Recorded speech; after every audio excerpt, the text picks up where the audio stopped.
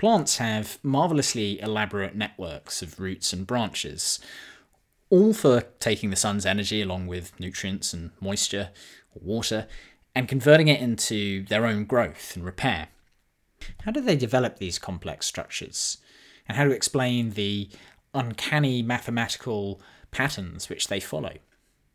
Our guest this week is Sandy Hetherington, a professor in biology at the University of Edinburgh. He looks at the evolution of plants on very long timescales, on geological timescales. We talk about the methods for doing that, including the incredible details that can be revealed in fossils, down to the cellular level, as well as the way that we can compare plants now to plants that have similar features that we can recognise in fossils. And doing this, we can understand the evolutionary tree of trees, if you like, or plants in general. Sandy has made important contributions along with his collaborators in understanding how roots developed, and also in the patterns that leaves take. In particular, recently he's looked at how certain plants don't seem to follow a Fibonacci sequence in the arrangements of their patterns, and this is well known. There's plants now which don't do that, but he's shown that this is actually a very, very old trait. And this may lead us to rethink of an understanding of how and why plants take the shapes that they do. We also talk about the clues that this type of research might give to the future trajectory of plant evolution as they react to the changing atmosphere that humanity has created. Sandy strikes me as someone with a real eye for detail, and I think this comes across in his work. And certainly having this conversation has caused me to look more closely and appreciate even the most humble of plants. I'm James Robinson. You're listening to Multiverses.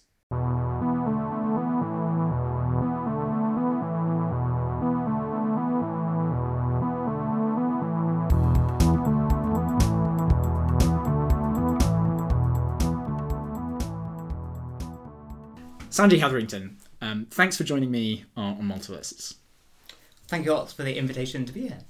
So in biology, I've noticed that labs tend to take the name of the lead investigator. So you lead something called the Hetherington Lab, but it has another name, which is, and it's a great name, the Molecular Palaeobotany and Evolution Group.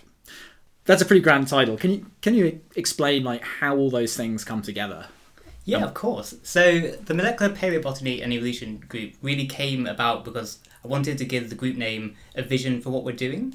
And each one of those strands is kind of combined in this interdisciplinary approach we take to tackle questions in plant evolution. So let's start from the beginning. Molecular Palaeobotany is a kind of name taken from a field more in the area of paleontology, where paleontologists began to realise that there were many different molecular techniques that could be used to give us really new insights into fossils. So whether that means looking at molecular in terms of chemical type signals, or using molecular data as we refer to it in biology, so thinking about genes and genomes. So molecular paleobotany is the idea that we can combine evidence from fossil plants, that's paleobotany plants, with the molecular side of living species today. And then combining that all together, calling it the evolution group as well, is just to give it that framework that everything we're doing is really interpreted in an evolutionary context. Okay, so yeah, and obviously, and the paleo thing, I think, just worth pulling out. Remind us, that means very old, like very crudely put, right? Yeah, of course, yeah. So paleobotany is probably a word that lots of people haven't really come across. You might have heard of paleontology for looking at really old things, but paleobotany is in particular the study of fossil plants. And so we're talking about fossilized structures, often things that are over about 1 million years old, but most of the things we're looking at are much older in the geological record, so about 300 or 400 million years ago are lots of the fossils we're working on. Okay, that's really old, yeah. I mean, so that's much older than the dinosaurs, obviously. Yep. And I think one thing that strikes me is that fossils have had a glorious history in the study of animal evolution, and famously Darwin had a impressive collection of fossils which informed, actually, indeed inspired his theory of evolution. But I've not seen the same sort of, level of research going on in plant fossils. Is that fair? Yeah, definitely. I think there's definitely less people who study plant fossils. I think there's in some ways there's often less people who study plants in general. They're often overlooked, but the plant fossil record also has a huge amount to tell us.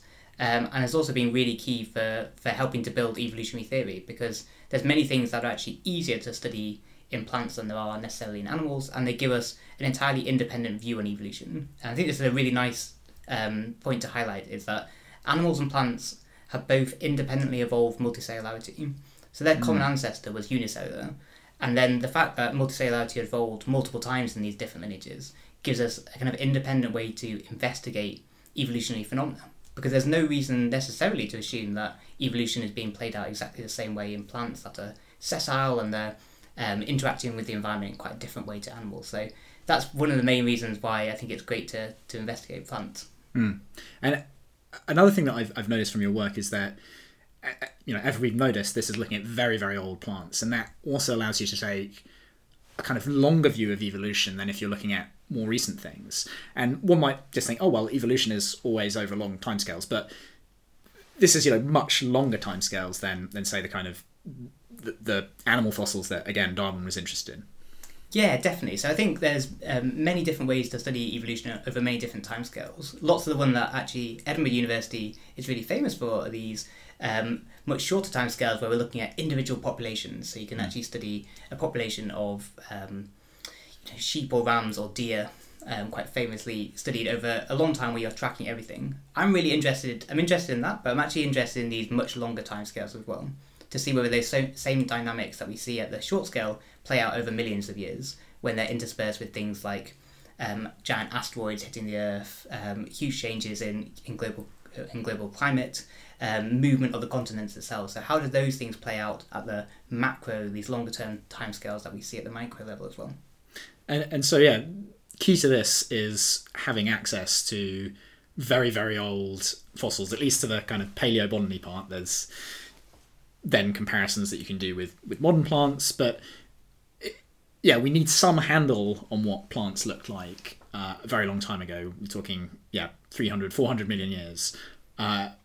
Where do we get those? You mentioned fossils, but what kind of shape are these fossils in? For something, I'm not expecting. One might not think that these are going to tell us that much if they're hundreds of millions of years old. Yeah, definitely. So let's break that down to a couple of points. So the first one is whereabouts can we get fossils? So we're very lucky here in the UK to have huge museum collections of fossils.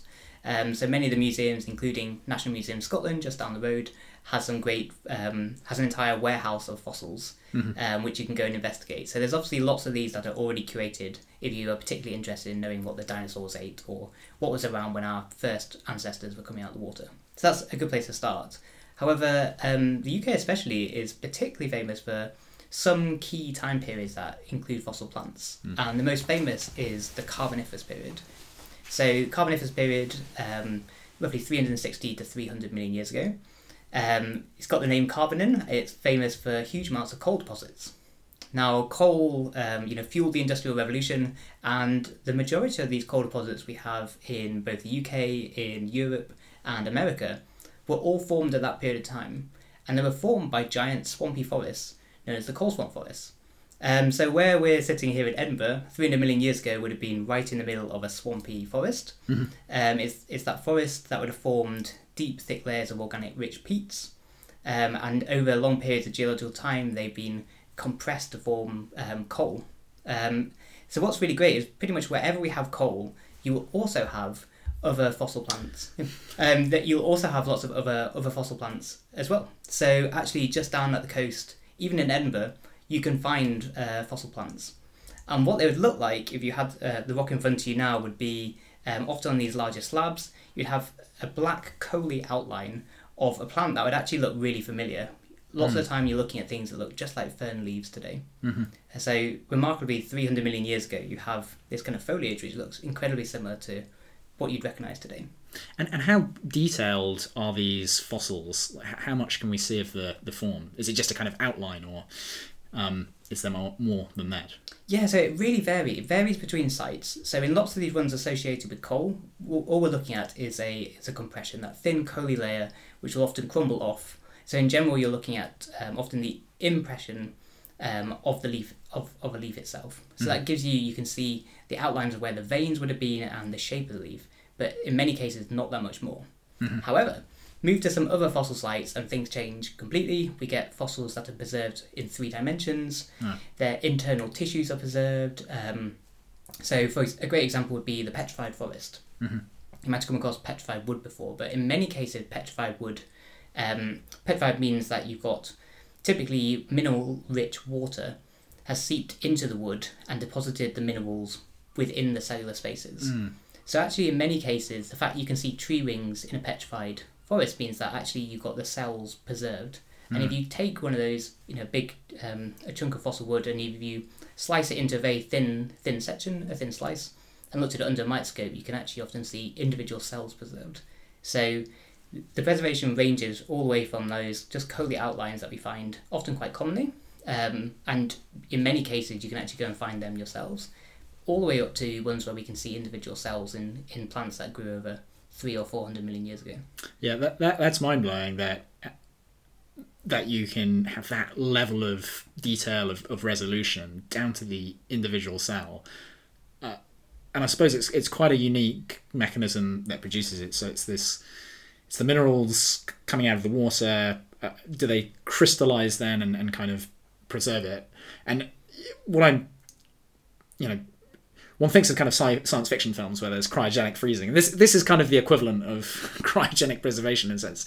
And indeed, I suppose even if we were to freeze cells, generally that would harm them and sort of destroy the cell walls as the water expands. So seems just so fortuitous that there is this mechanism that exists that leaves a record of something so old in such detail.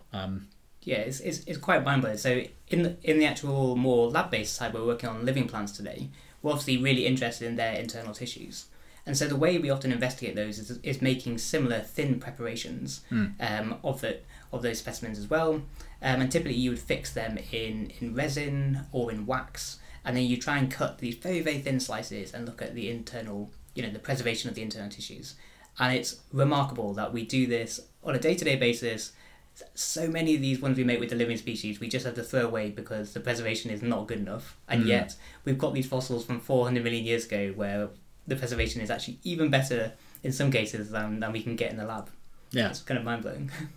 And I'm curious, you mentioned that we have a lot of there's museums and Kew Gardens and other places where we have these really comprehensive fossil collections. Why was this? Why were people picking up these fossils, and what did they know about the things they were finding? Yeah, so I think we started with the collections in the UK and Europe. I'd say many of them have actually come, especially many of them are from the Carboniferous period, when the Industrial Revolution fueled this hunt for coal. Fossils were just found alongside that, and because some of them look so characteristic like living species today, they were collected.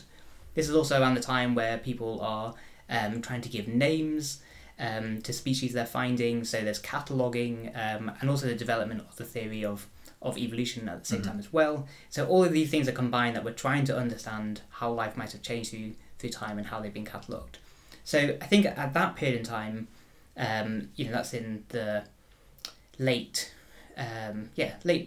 19th century, when many of the big collections are being found. But there's records that fossil plants were found earlier, and there's a lovely example called the Herbarium of the Deluge, which is one of the first books written about fossil plants. So herbarium specimens are taken when living species are kept today and they're pressed. Places like Kew Gardens that you mentioned has an amazing collection, as does Royal Botanic Gardens Edinburgh, and we use these as a record of plants, and this is how we give plants and keep a record of which plants have which particular names. So this book was written because it was a herbaria of what they were interpreting as a great flood, because they were finding these encased in rock. And this, I've forgotten what age it is, but this is taking us back quite a bit earlier. So at that point people were even able to recognise them as plants. But I think at that time it would have been difficult or they wouldn't be able to comprehend the long time scales we're talking about. Yeah, although, I mean, the name suggests that they thought they discovered the flora of the Garden of Eden, I guess. Yeah. Exactly, quite amazing.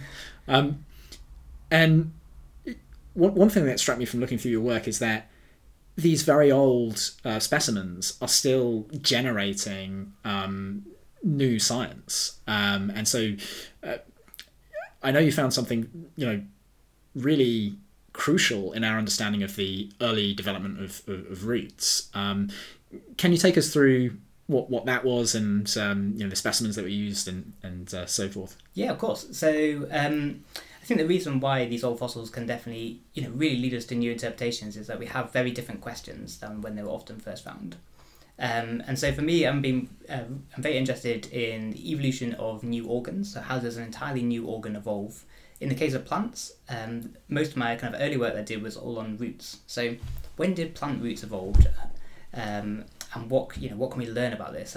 How much did it change the earth? And when we're thinking biologically and developmentally, what does that actually mean to evolve a new organ? And so what we can do is we can take a starting place of living species today. The vast majority of living plant species today are what we call vascular plants. They have a specialized conducting tissue known as the water conducting xylem and the food conducting phloem.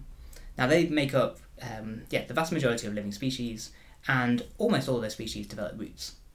So we might predict that their common ancestor also developed a root, and therefore that the presence of roots in all of these living species represents just conservation from that very origin. However, when we turn to these early fossils, the story changes quite a bit, because in the earliest fossils we find of fossil vascular plants, we don't find any evidence of roots. We find these really superficial kind of horizontal stems covered in these hair-like structures. So suddenly, these fossils are giving us a really interesting view on a type of rooting system which we just don't really see in these living vascular plants today. And so at that point, the question still becomes, okay, we have a rootless common ancestor, and we've got plants today with roots. So what's in between those two?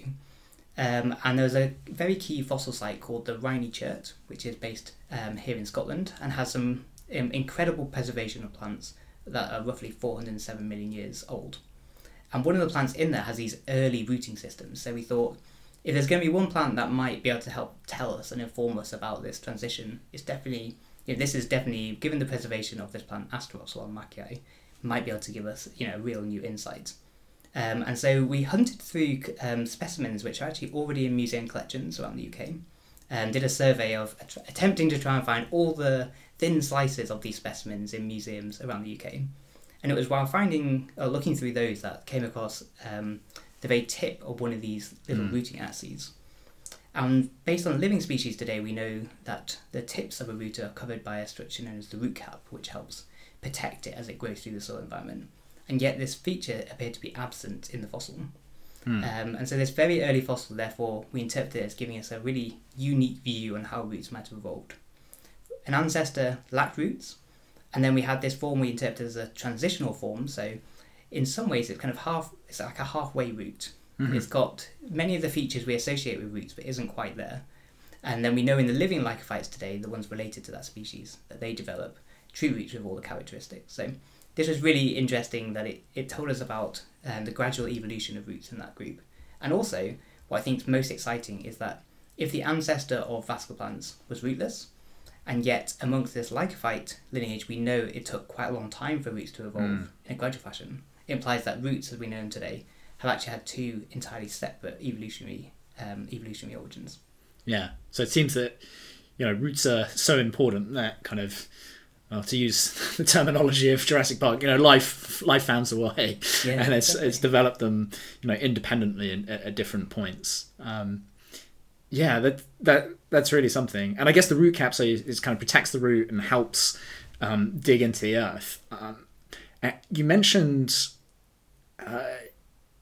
how important roots have been in changing the ground beneath us and actually the atmosphere as well. I think you might have mentioned. And in going from this initially very hair-like, I think it's rhizoidal, is it? Yeah. That's what it is. So very, very fine structures, which kind of the first, if you like, iteration of roots. and then becoming, burrowing deeper into the earth, or actually, it strikes me that they were sort of creating that soil as they went. So these very early plants were not long off the water, and they were on an Earth's surface that looked very different to how it is now. So yeah, maybe take us through what did the Earth look like when we had the first plants on the surface, and how were they adapted to that versus how they evolved and how the surface evolved as well. Definitely. So first of all, it's very difficult to know exactly what the Earth's surface would have looked exactly like. Part of the reason for that is it's very difficult to also pin down exactly when plants first evolved, because the fossil record, we're working with plants around 407 million years old in the Rhynie Chert, but we predict that fossil plants might have gone back the best part of 100 million years before that. Right. And for a number of reasons, such as biases in the geological record, we just don't really have a great record of this very early evolution. So it's difficult to say what was going on in the earliest period.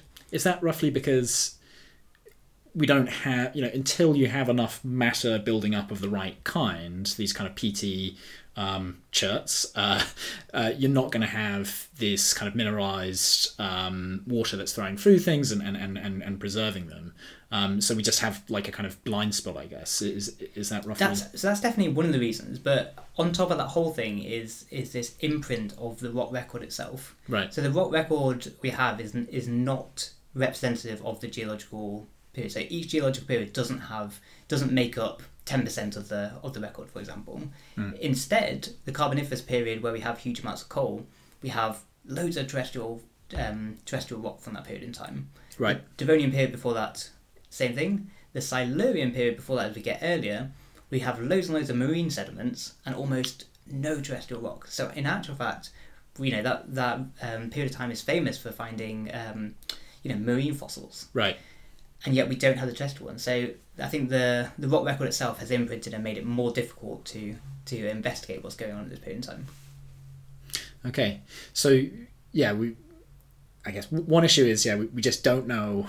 We don't have a rock record which tells us quite like the what the surface of the Earth looked like. But can we speculate? What do we think to the best of our science, I guess? Yeah. So definitely. I think it would have definitely looked very different to most places on the terrestrial surface today. We're used to seeing plants. We see plants almost everywhere. So some of the best analogies would be to go to places with many fewer plants, or where plants make up a tiny subset. So some quite extreme environments, bits of the Arctic, would be great examples of that, where you have what we would call, and some bits of deserts as well, a cryptogamic cover.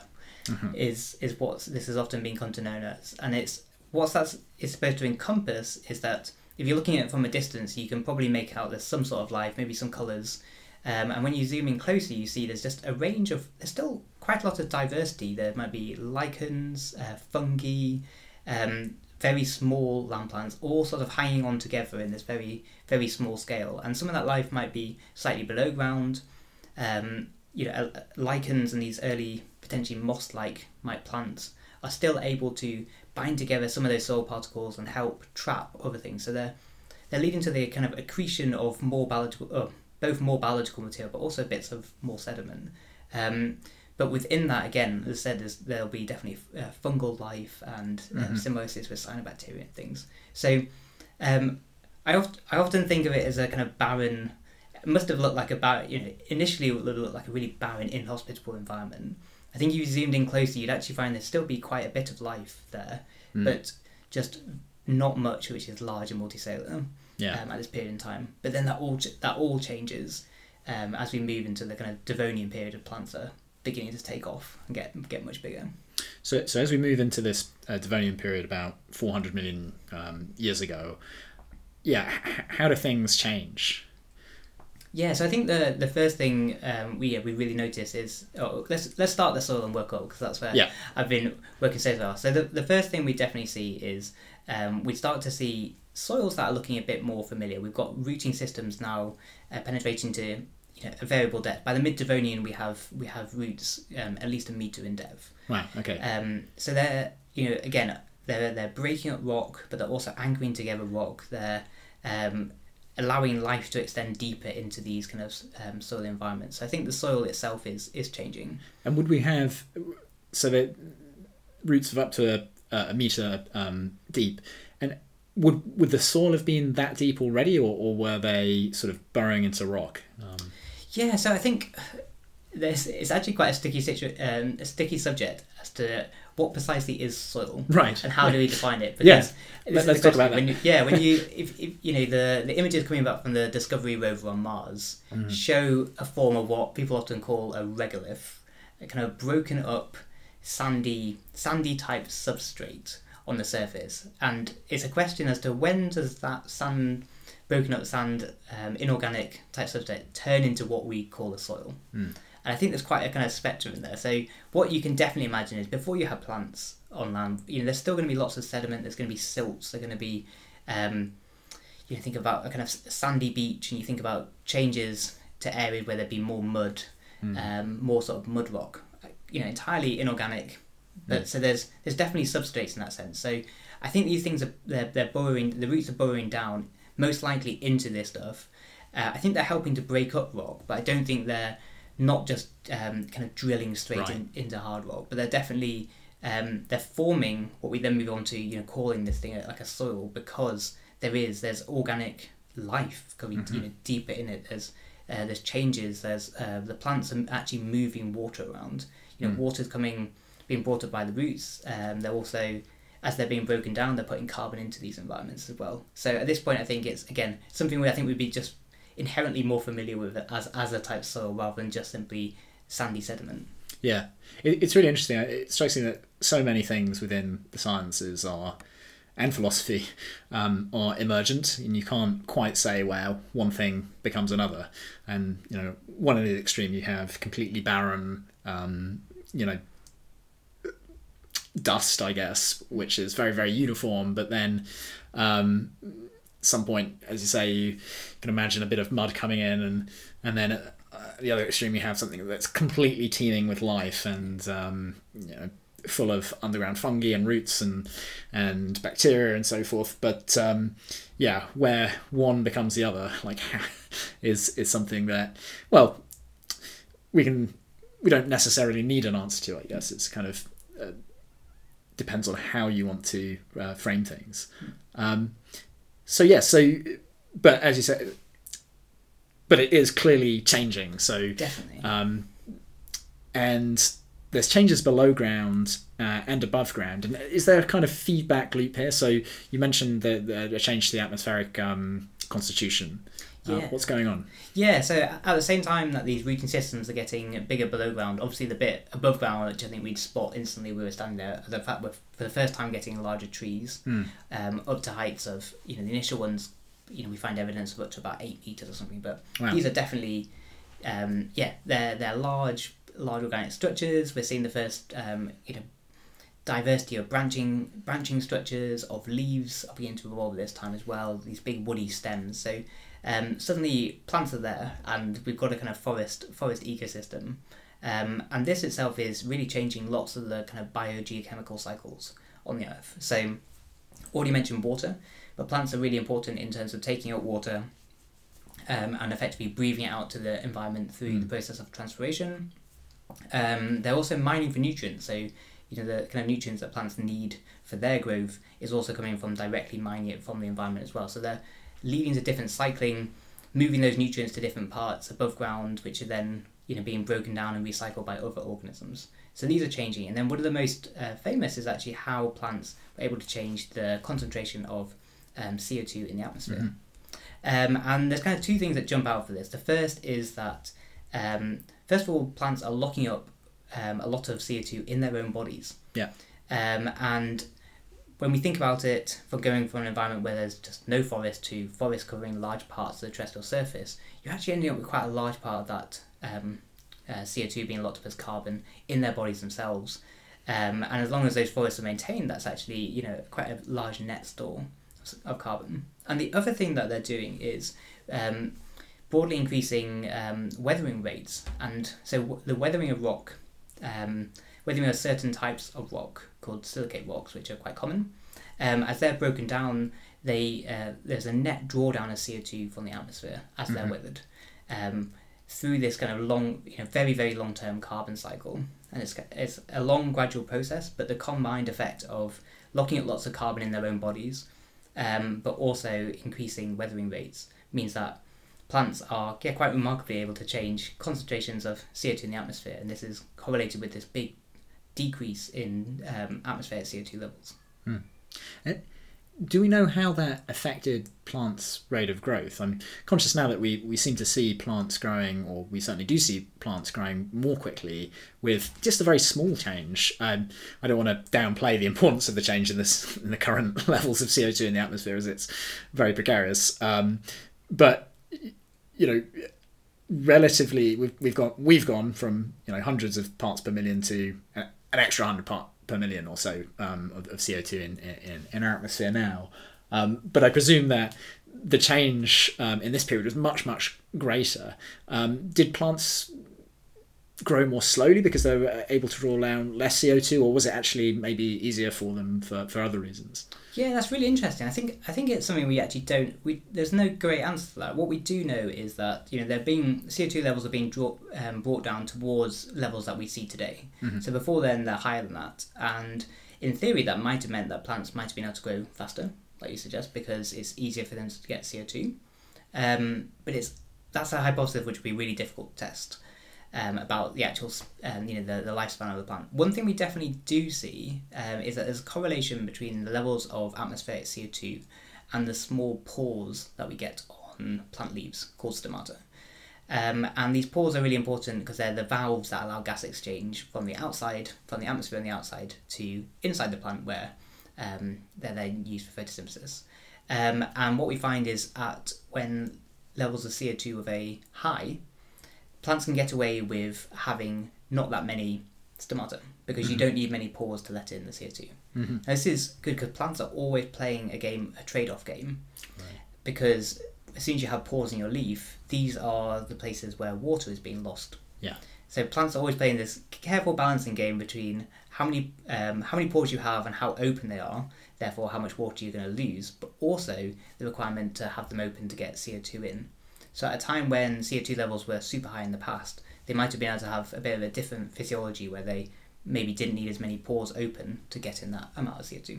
Okay, so that might give us some clues about the trajectory for plant evolution as, in a time of rising CO2 levels. So I guess we might expect, again, that it will have kind of smaller pores like this. Yeah, definitely. I think it'd be really, definitely very interesting to follow in the future. And actually, this pattern was actually recognised from looking through much more recent data from herbarium specimens, where they were able to investigate this from looking back in the past, over the past 50 to 100 years, about the way the number of stomata on leaves with changing levels of CO2. So it's interesting. This is something we've learned from living species and then being able to put into the past and use with fossils as well. That's incredible. Yeah. Slight tangent. Is this something where we should be using our knowledge to do selective breeding, for example, and say, okay, well, we know how things are going to trend in terms of carbon concentration in the atmosphere. Whereas plants don't know that, they kind of react to it. But maybe we could get ahead of the curve here and try to create plants which are better adapted to this kind of new unfortunate system or scenario that we put ourselves in. Definitely. No, I think it's a real area of research. I know the lab of Professor Julie Gray at the University of Sheffield is definitely working in that area, in that she's managed to identify mutants which change, I'm pretty sure, the density of the number of stomata you have, and then thinking of those specifically in the context of crop plants, because lots of the research, the fundamental research we do is on model species, that one in particular called Arabidopsis thaliana, which is a type of cress. So not something, it's important for us because it's a system where we are able to pin down and really understand so much of the biology of the plant, but doesn't necessarily translate instantly to crops. Yeah. So I remember, with Julie's work, being able to actually extend that into crop species and to be able to modify stomata on crop plants is, just like you say, a really interesting trait that will become really more useful. Yeah, and presumably it would make them more drought resistant or more resistant to drier air, I suppose, and transpiration losses. Interesting. Yes. So where were we? We're in the Devonian period. Yep. We've seen 8-meter tall trees growing up. We've seen, I guess now we've got proper big roots to support that, fully with root caps and so forth. What next? What do we? Yeah. Any other innovations that you'd like to highlight from this time? So for me, this period of time is really exciting because it's when I think the plant body plan is forming. We're beginning to see leaves and roots and plants that we've been relatively familiar with at the moment. And one thing in particular we're noticing is leaves, as I said, and the leaves are actually going to be arranged in characteristic patterns. And some work that we've just had published recently is actually giving us kind of illumination into some of these early leaf-like patterns we're finding in the Devonian. So what you might not have noticed is that plant leaves are often arranged in quite precise patterns.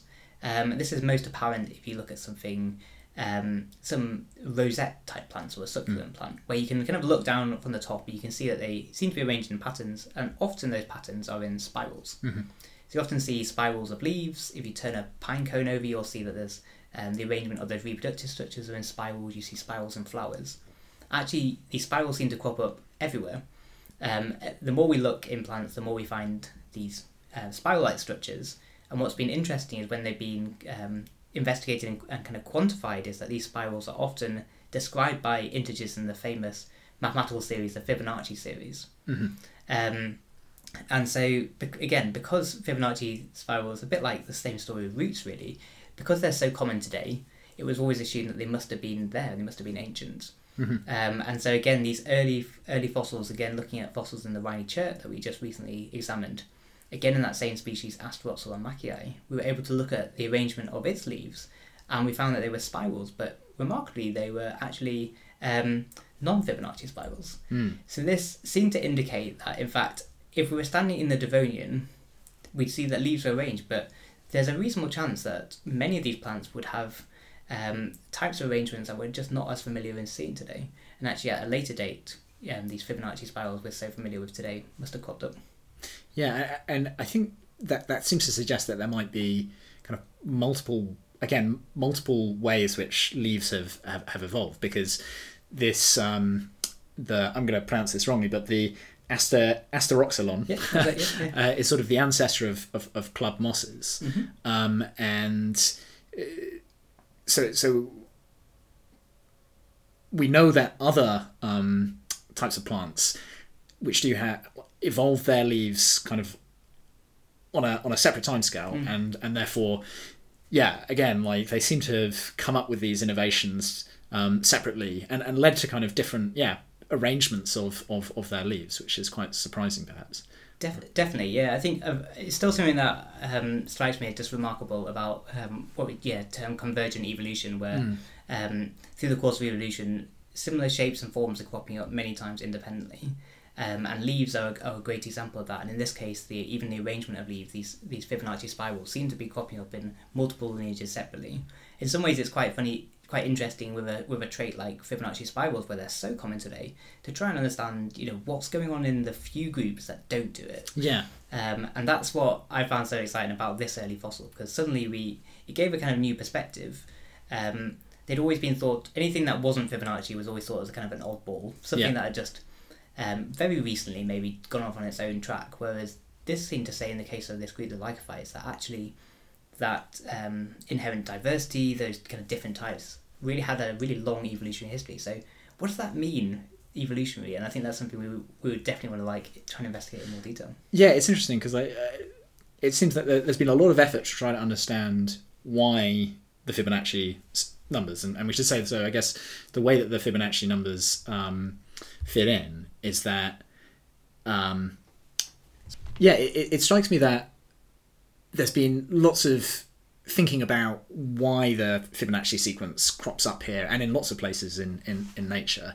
And it is an interesting thing to explain because it's kind of a non-obvious way that it crops up in these spirals. So it's you count the number of spirals going out in one direction, and then you count the number of spirals going out in another direction, and they are Fibonacci numbers. So they're numbers within the sequence that appear next to each other. And as a reminder, the Fibonacci sequence is the one which goes sort of, each term is the sum of the previous two terms. So it's 1, 1, 3, 5. Have I got that right?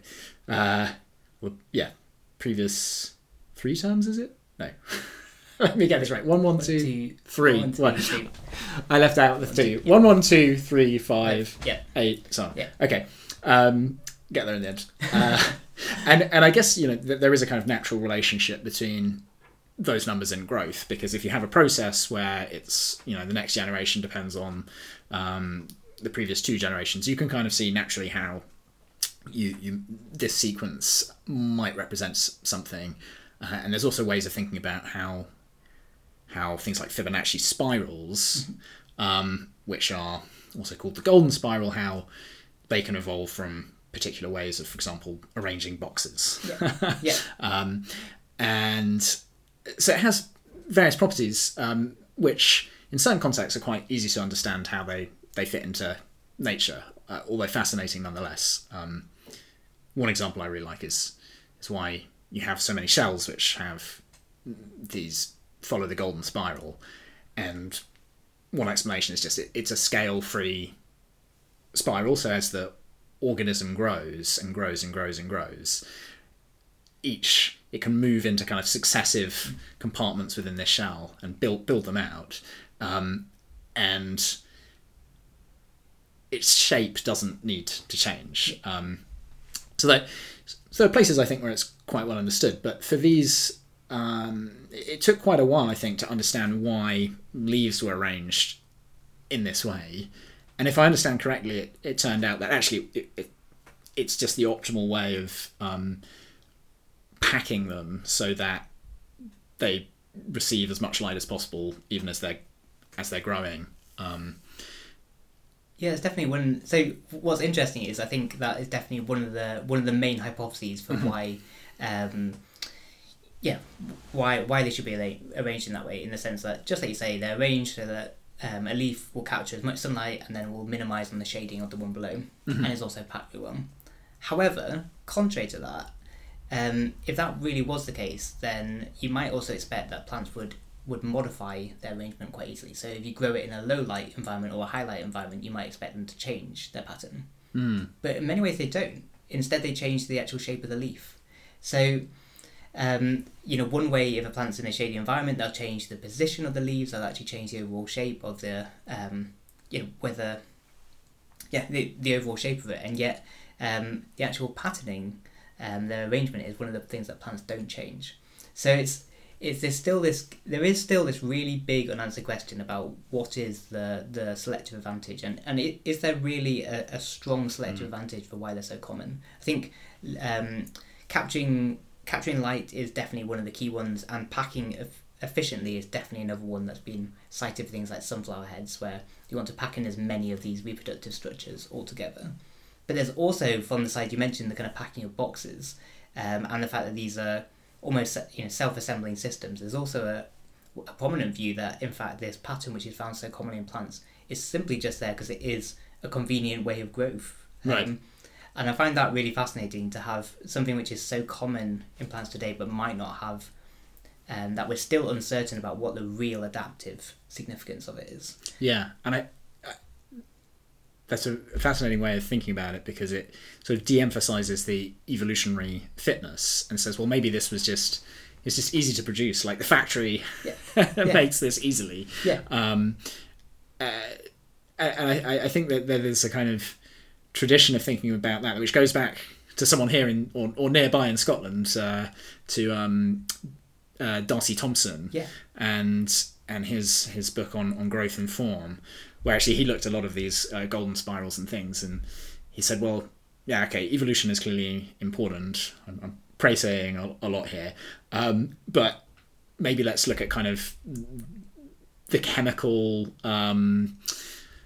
events, I suppose, or kind of gradients that might lead, for example, to, if you think of like a horns spiral, if you have that growing if you have some bone growing more or horn structure going more on one side than another, you will get a spiral pattern as it just grows slightly faster.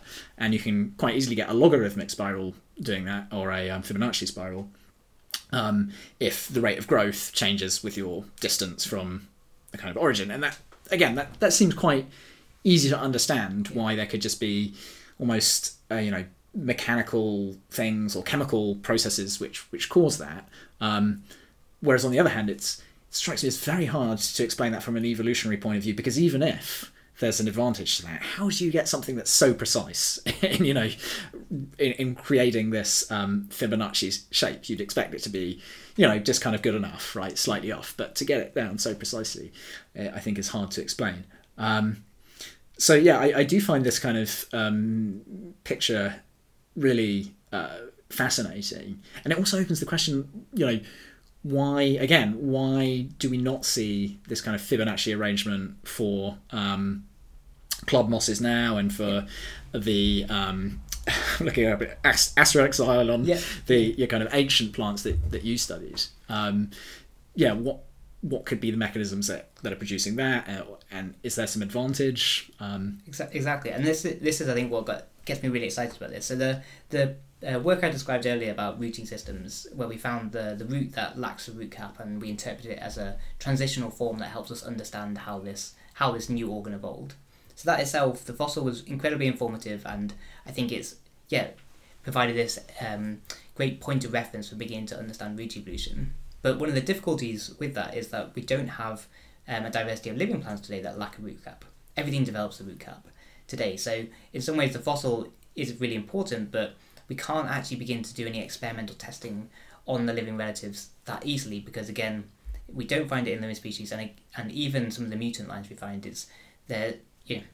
There's only a couple of genes that we know that will really disrupt root cap. What's exciting about this example with Phyllotacea is, just like you said, some of the living relatives, these living club mosses, still develop this pattern. And so that means we can, for the first time, the hope is to actually be able to do some experimental testing to really begin to try and drill down into this question. What's going on in these living species today that is doing a very similar pattern to a species 400 million years ago? And we can actually we'll hope to be able to test some of those hypotheses. Can we, if we grow this plant in different light conditions, do we see changes? Is it a kind of structural feature? So when we find different sizes of plants, a whole range of hypotheses where can't wait to dive into, really. So this is kind of where the molecular part in the name of your lab comes in. So you've had this kind of groundbreaking discovery with the fossils. That's the Palaeobotany, and we should say, because you're probably too modest to mention it, that was just published in Science. By the time this goes out, probably about a month ago, but very recently. So congratulations. But now, that's almost like the beginning of a new research program, where you're like, okay, we know this is not just a flash in the pan, as it were, right? It's not something. This Phyllotacea, this way of arranging leaves, has not just evolved as a kind of random fluke. There's something interesting to look at here. Can we see what it's doing for the plant, how we can affect it, switch it off, switch it on maybe? So take us through a little bit about the techniques there in more detail. Is there kind of gene editing involved, or Yeah, no, definitely. So this is, as you said, an active area we said we can't wait to kind of dive into more. And obviously there's a couple of ways you can approach this. Obviously we can focus on these club mosses alive today, and I think that's going to be our starting place. I think there's many things we want to do at quite a fundamental and basic level, which is just to be able to visualize in more detail and through a time course about how they develop. So the fossil, we were very lucky, I think in total was it 5 samples we have, 5 or 6 samples, which for a fossil study is quite extensive, but to a biologist that's a terrifyingly small sample size. So we can't wait to be able to grow a whole range of these plants and then really begin to tease apart how they're developing, so that some of the things we want to quantify are the kind of distances and the angles between these newly developing leaves, to see whether they follow a regular pattern, whether there's irregularity in there already. And so that's something, again, we're really looking forward to doing with the living species. And then to dive in further, then sadly we can't do any any genetic modification on any of the club mosses, because the techniques are just not currently there to be able to do that. Interesting. So that kind of leaves kind of two approaches. One is we go hunting around for other unusual species today, maybe flowering plants where some of these techniques are there, that we can look in more detail. Or we can think about other, rather than using kind of gene editing techniques, whether there's any other approaches we can use. And one of the approaches that we're really quite excited about is kind of microsurgery experiments. So we actually learn a huge amount about the arrangement of leaves through what are now famous experiments done on the shoot tips of flowering plants using surgery experiments. So what they found was that if you took a shoot tip and you made a very small incision right at the tip of the shoot and you separated one developing leaf away from the rest of the growing apex, that you were able to see that this tiny little incision had a really big impact on where leaves were going.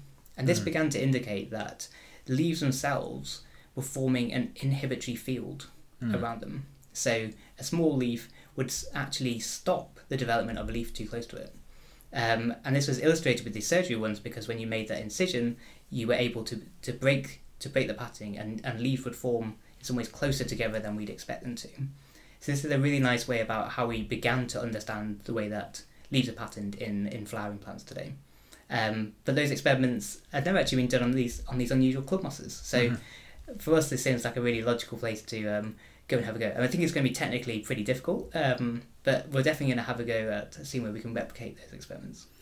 Am I right in thinking that leaves and roots grow from basically stem cells, a kind of meristem? Yeah. That in itself is really amazing, and I guess it's why cuttings work at all. That you can just take a little bit of something and it produces a whole new version. But I guess that's maybe part of why these techniques are so fruitful, because it's not that the cell has already decided what it's going to do. Yeah. There's some kind of signal. There's something about the way that it's arranged, like structurally, chemically, whatever it is, that when you situate it differently, it behaves differently. I find that completely, completely fascinating. Yeah, I think plants are amazing in that respect, and it actually takes quite a long time. It still definitely took me a long time to really begin to appreciate what you are really seeing when a plant continues to grow and give out new leaves. Because most studies of development in animals, many of them are done at the embryonic stage when embryos have been patterned, whereas in plants this is just continuing to happen. So if you're interested in the origin of a new leaf, if you compare that to one of our limbs, kind of the plant is just producing these on a regular basis from a shoot tip, and you can let it grow for a bit, or you can watch entirely new organs develop from this population of these stem cells, and as they differentiate, and you can just keep watching that as the plant continues to grow.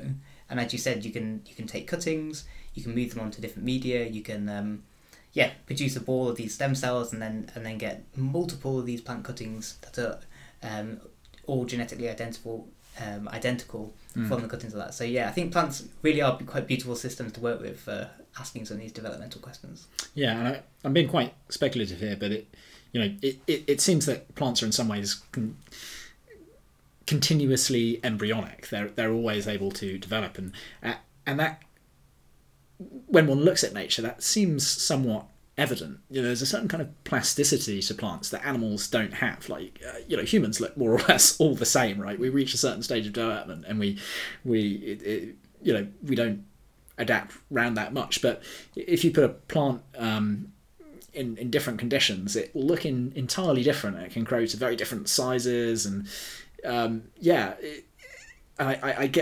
can't but help but thinking there's some kind of link here between this very fundamental different ways definitely. that these forms develop. Yeah, definitely. I think that having those populations of stem cells housed in what we call meristems just gives plants a real plasticity. It means that we're viewing kind of growth and through time of a plant, you really are being able to see lots of different stages of development all played out at different periods of time on that same plant, which is really really exciting. It takes, as you said, it takes a while to get your head around that.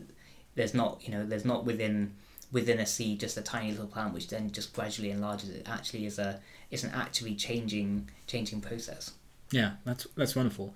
it reminds me of something I wanted to ask you actually, which is, as you walk around, let's say you go to the Botanic Gardens, which is just down the road from here, or if you're in the woods, or if you're near some rocks, how has your work informed the way that you look at all the things around you? Yeah, so I think the most simple one would be, which will be testified by anyone who comes out with me, is that I'm probably going to spend far too long looking at what other people might class as some boring bog plants, and so definitely at the gardens, especially because I'm working on these older plants. Many of these plants, the vast majority of the plants we work on, all evolved, or the lineages they're in evolved before flowering plants. So I haven't yet graduated to flowering plants myself, which is what most people are interested in. So you'll find me definitely scuttling around the ferneries and looking for these early club mosses.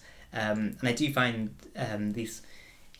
these organisms just really fascinating, and can definitely be found. There's a number of native club mosses in the UK, and I'm always excited to find them. And the same with the gardens, botanic gardens, especially the kind of fern house that has these quite amazing species, because each of these lineages have done. They've been on their own evolutionary trajectory for 300-400 million years compared to flowering plants. They've been going down these different paths for such a long time. So there are similarities, but there's also, the closer you look, the more you also find some quite unusual differences as well. Yeah, and I expect you're looking pretty closely. Are you sort of trying to count the number of parastitias, as they're called, these kind of spirals coming out? Yeah, and frankly, it's always really difficult. I normally, for lots of those ones, you really want to take them back to the lab. But I do find myself, definitely just looking at the biology and the shapes of these things in a lot more detail. But it is, and it's extraordinary because, I mean, I would look at these things and I just wouldn't know what I'm looking for. But it makes me think of, the story of how you found the lack of a root cap, right? And that was something that had been just missed for 100 years because people, as you say, they just didn't necessarily know what was interesting to look through. And I think you mentioned that you looked through hundreds and hundreds of species for that, so you really kind of knew what was interesting to find, because you had to just get the right angle of cut on the fossil that someone had taken way back when, that would show you this. And I'm curious, did you know what you were looking for? We're stepping back a little bit inside. No, but I think that's right. There's a kind of adage in paleontology that you only found it because you believed it, and I think there's this kind of element that you do need to have a search image when you're looking through vast. So there's lots of the fossil specimens we're looking through are these thin slices through effectively fossilized soil, and so it's just crammed full of stuff. And I think it's almost impossible you can't take in all the information. So it's really good to have you need to go with quite a specific search image in your mind about what this might look like. And then again, that goes back to the kind of the living side of the work, which is so important for my lab, which is we do a lot of work with the living species where exactly what that root looks like before you make a section of it. And so knowing that gives you a real insight into, okay, this is the kind of structure I'm going to be looking for in the fossils. Yeah. And then you're going to go hunting for that. But I have a colleague who I collaborate with in London, and she works on fossilised fungi. And what's really funny is I think that both of us will broadly overlook I will look at the roots and barely see the fungi, and she will look at the exact same specimen and be looking and be spotting all these different diversity of fungi and not see the roots. So again, I think your eyes kind of get in you have a kind of search image in mind, and then your eyes are kind of drawn to what you're interested in. It's fascinating that they may, maybe you've looked at the same slides, and one man's junk is another man's treasure, as it were. Definitely. Yeah. But it's just wonderful to think that there's so much richness in this record of. Do we call it herbaria? Is that all of the fossils there? Yeah, so the herbaria are more for the living species. Right. Okay. Whereas these ones are just made just like natural history collections. Yeah. But I'm such an advocate for the importance of maintaining collections. And there's enough stories, terrifying stories all around the world constantly of large collections just being thrown in the bin. Yeah. I know you have a story about this. Actually, no, exactly. This is so in my work when I was a PhD student in Oxford. I worked with a remarkable box of fossils, which used to be a teaching collection. So they were fossil thin sections made around 1900. They were bought at that time by the university to be used and brought out for students really. to look at during the practicals. And this has just gone on for so long to the point where there was no one teaching this stuff, and it just became this kind of dusty old box. And at one stage during a large clear out, this and a load of these other old teaching specimens just, I think, physically went in the skip. They were taken outside. Fortunately for me, have people who had a real passion for saving and an understanding of collections. And Stephen Harris, who's now in charge of the herbaria in Oxford, had noticed this and said, we can't. These were actually really important. We should keep these. Yeah. So he accessioned them into the herbaria, and it was this box that I investigated, and we got the work from just this old box of fossil contributed to 3 new papers and a real change in our understanding of rooting systems, including this one apex we'd never seen anything like it before. Able to give it an entirely new name to science. Again, coming out of a box which was almost lost. So yeah, I think it's always important to realise that, especially with new questions and new techniques, we can really begin to ask some really exciting new questions. That's brilliant. I think in the Hollywood dramatisation of this, which I hope happens, you'll be sort of running to the bin yourself and sort of pick it and you say, I found it! Yeah. Definitely. So, yeah, it is wonderful, just the richness, that we've inherited, both, from 300 million years ago, but also from these collectors about 100 or so years ago. Sort of, for me, proves the importance of being a hoarder, or give some kind of justification for that. Particularly given that people back then didn't necessarily know the value of what they were finding. Exactly. One thing I was curious about is you've done a lot of work. Just having these fossils is the beginning of trying to understand what they tell you, and you have to look at them in great detail, and you've mentioned how you kind of reconstruct them. Take us through some of those techniques, and I'm also curious how technology might change this. Is there a kind of program to digitize the fossils that we have, or kind of somehow catalog them, if I can say that correctly, so that you don't have to traipse around between all these different collections? Yeah, definitely. So I'll start off by answering that that part first, and then we'll go back to actual making the kind of 3D reconstruction. So I think digitizing collections is absolutely transforming the science we can do. I think the best story for this comes from herbarium specimens, those flattened plants. What's nice about them is they're flattened. They're typically on flat pieces of paper, and so they're ideal to scan. And so very, very high resolution scanners are used to actually scan copies of them, which include basically the plant itself, but also the barcode and where it was collected, so they can then be geotagged. And these resources are just remarkable, and there's been efforts all around the world to do this. And it means that if you're interested in a particular plant group, whether it's coffee or whether it's whichever plant is getting you excited, you can actually look on a herbarium about all around the world where these specimens are, where they were collected, who collected them, what age they were. If you wanted to know, whether these kind of the structure of their leaves might have changed through time, you can take that sort of approach. If you want to know how they might have responded to climate change or their previous distributions before they went extinct, for example, it's all recorded in these digital herbarium specimens that you can then examine. And when you find ones that are really interested, you can then just go and you can either loan the specimen or actually go and have a look at them in more detail. And on top of that, again, to just continue with herbarium specimens for the kind of innovation with them, is the techniques for genome sequencing are now so good that depending on the age of these herbarium specimens, the DNA becomes more fragmented.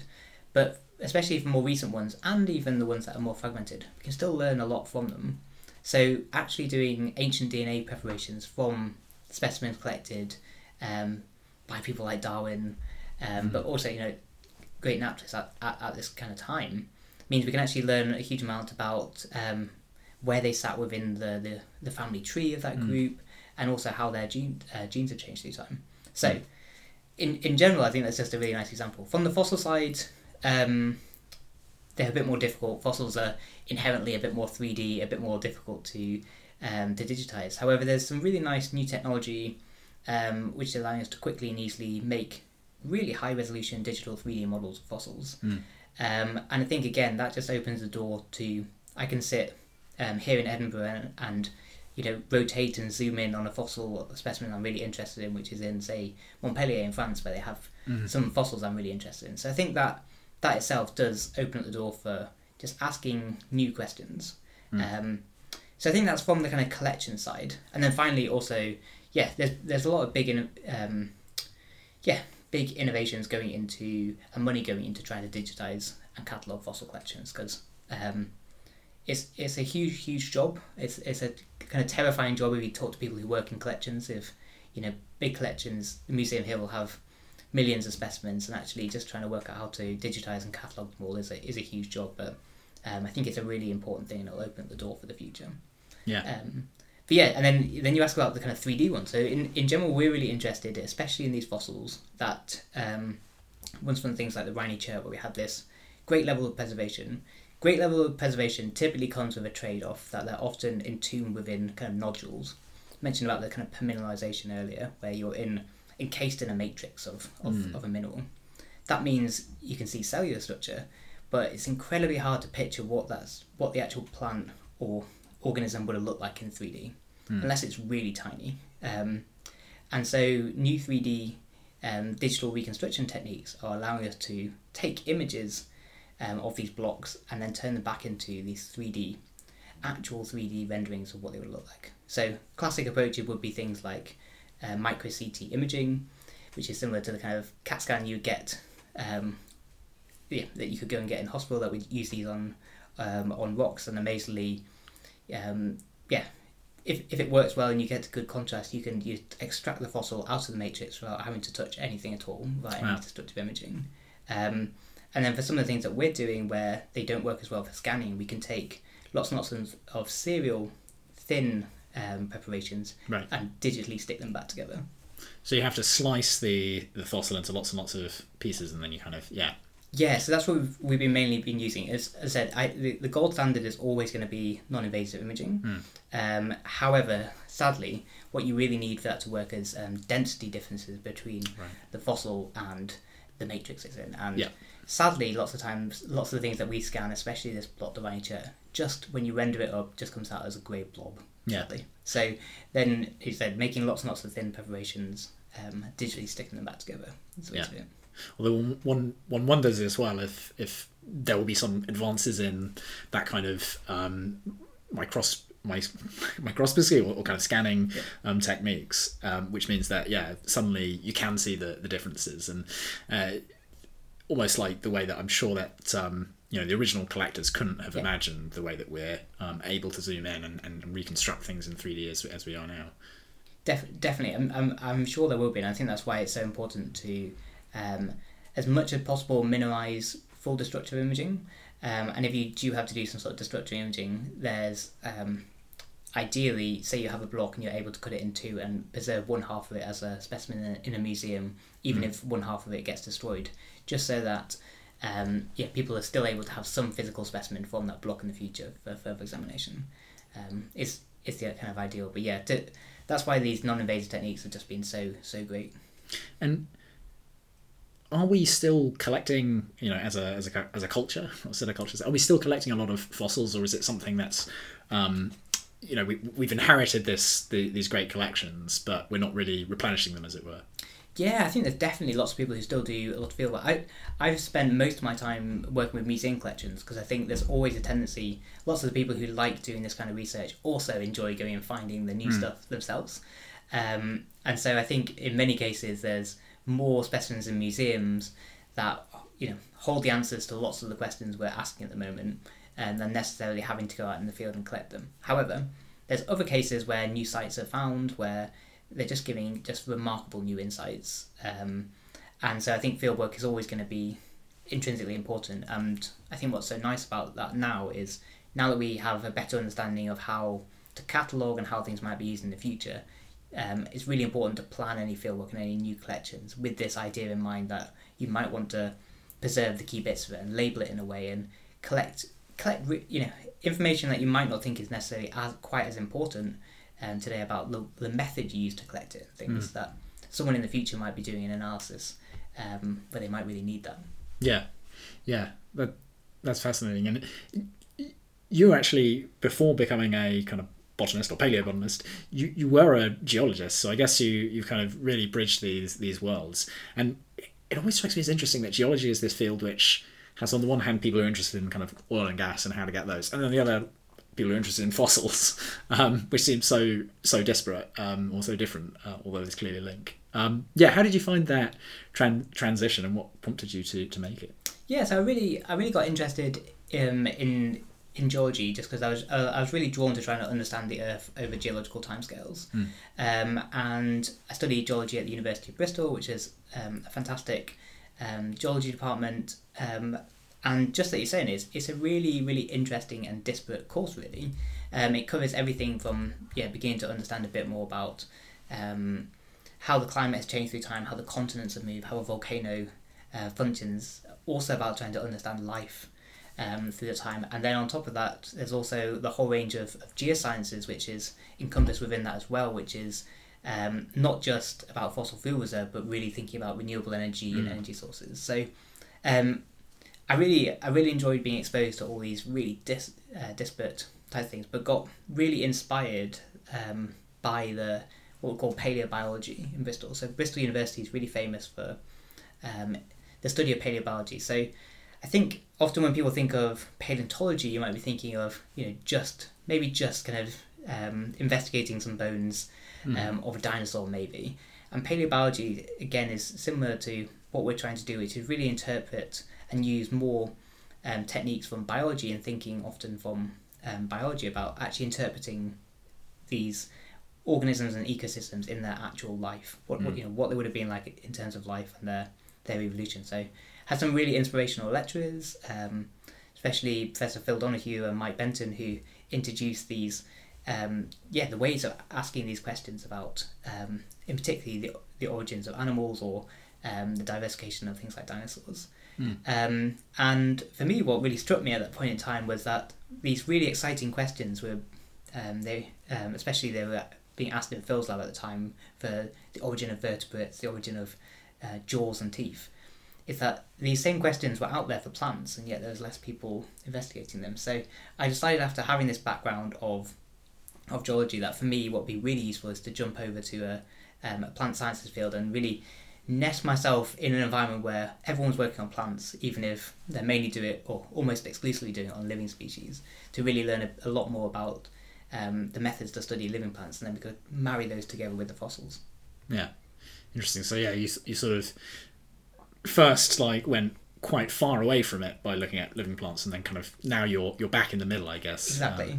That seems a good way of doing it. So you get a steep learning curve that way, I imagine. No, I really enjoyed it. I think via osmosis, you just begin to pick up what's around you, and I did really value just being surrounded by the talks. The departmental seminars were on all sorts of topics linked with plants. Way outside my comfort zone, but you gradually began to pick up things about methods of how we interrogate and ask these questions in a range of living species. And then you also began to realise about what were some of the key features that people were interested in. So an example of that were meristems, you mentioned earlier, these populations of stem cells. They seem to be, if you're interested in developmental biology and understanding, plant growth and development, this is so important, and yet haven't really seen the attention in fossils. They're not very likely to preserve, but they do occasionally. And I think that's kind of what motivated my interest in trying to find these root meristems in the fossil record. Yeah, it is incredible that you can see such tiny structures, and as you say, at the cellular level. So it's a lovely day here in Edinburgh, and so I feel very guilty about keeping you indoors all this time when you could be out looking at what to some may seem very boring plants. But I think we now realise the fascination of looking at club mosses and so forth. So I don't want to take too much of your time, but I'd kind of love to know, you've talked a little bit about what's next in terms of turning to the molecular side and looking at what more we can understand about the mechanisms for this phylotaxis through results that you've discovered recently, like why these things don't form over Fibonacci sequence. Are there other things you're working on? What else is there? What other coals are in the fire? No, definitely. So the big one, which is our current focus, so the phylotaxy turned out as being an interesting project because it kind of came out of nowhere. It was a project that was ideally placed in lockdown because it was all digital. We're doing the digital reconstructions. But more generally, the kind of real focus of my lab at the moment is the evolution of the phloem. Mm-hmm. So the phloem is the sugar conducting tissue in plants, in the group of plants, the vascular plants again. And the phloem is just absolutely vital for plant function. It moves around food and a whole range of other signaling molecules all around the plant body. And yet, as a tissue, we don't know very much about its evolution at all. We don't know when it evolved. We don't know how it's changed through time. And therefore, we can't really predict how it might change in the future. And so for me, this is a tissue which holds a lot of promise. And again, from this kind of interdisciplinary approach where we can combine together the fossils, the living species, and to try and investigate the genes as well. So this is what the main body of my lab are working on at the moment. We're trying to understand, we're trying to pin down, when did the phloem evolve? Has it changed through time? If we take a group of plants like the ferns that have this long evolutionary history, does the phloem look the same in all ferns, or has it varied? And how, if we notice changes, do those changes correlate with any big functional changes? And so this is what we're really going for at the moment, and really exciting. We're just we're about coming up towards 3 years onto this kind of project, so we're just beginning to get the first really bits of exciting new data. So watch this space. Oh, indeed. And is it another place where we might hope to find some things which give us clues about the future trajectory of evolutionary development? Does the phloem, do we think the phloem changes with atmospheric composition, for instance? Yeah, exactly. So this is actually a question which is one of the reasons, again, I really wanted to work on this topic, because we don't actually have a really great understanding of this. Intuitively, you'd think if you're fixing more carbon, so you're more photosynthesis, producing more sugars, maybe you're growing faster, then that likely means you're transporting a lot more sugar. But whether that definitely correlates with a change in phloem structure is still not properly known. And on top of that, there's kind of two ways you could change your phloem structure. These are tube-like cells. So one option is you just produce a load more of them, or you produce bigger ones, or you produce cells that look similar but have bigger connecting pores between them. And so these are kind of all different options which plants could use. And may be really important for changing in the future. And again, I think hopefully setting out a more evolutionary framework for which groups have decided to modify which parts of the phloem structure in general will hopefully be really, really informative for trying to understand a bit more about kind of sugar transport for the future. Yeah.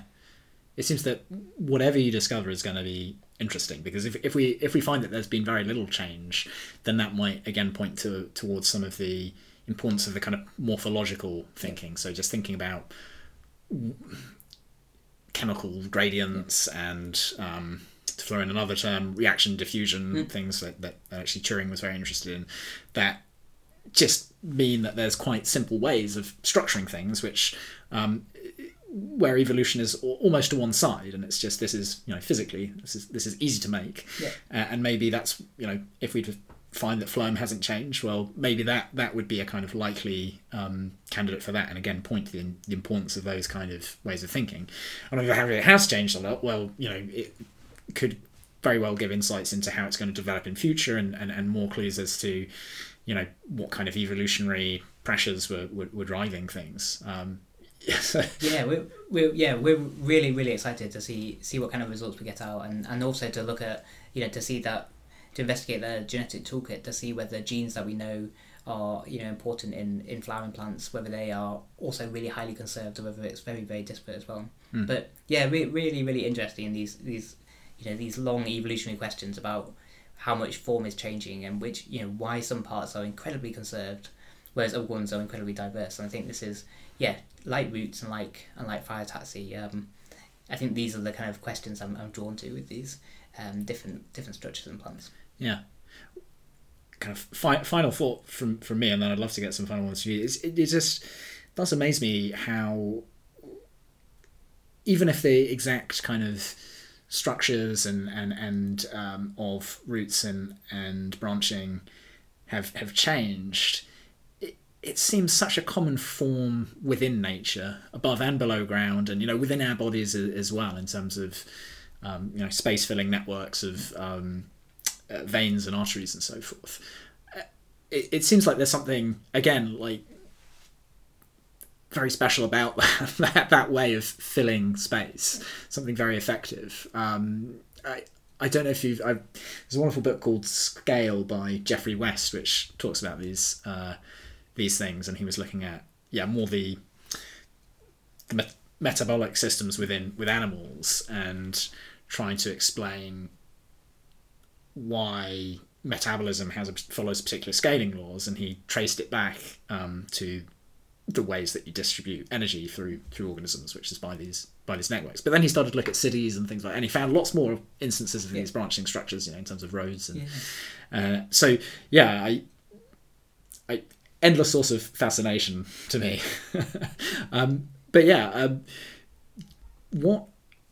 Any closing thoughts, questions, comments, mic drop?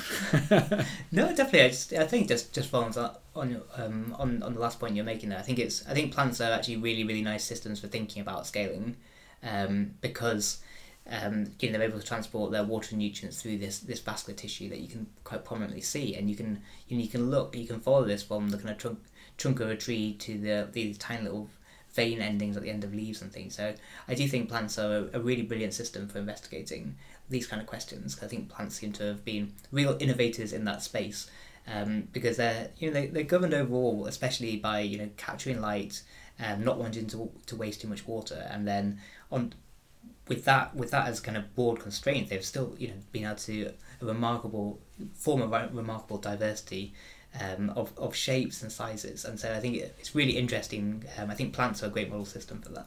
Yeah, I look forward to following along with the next discoveries that you make. You seem to have produced some really wonderful insights so far.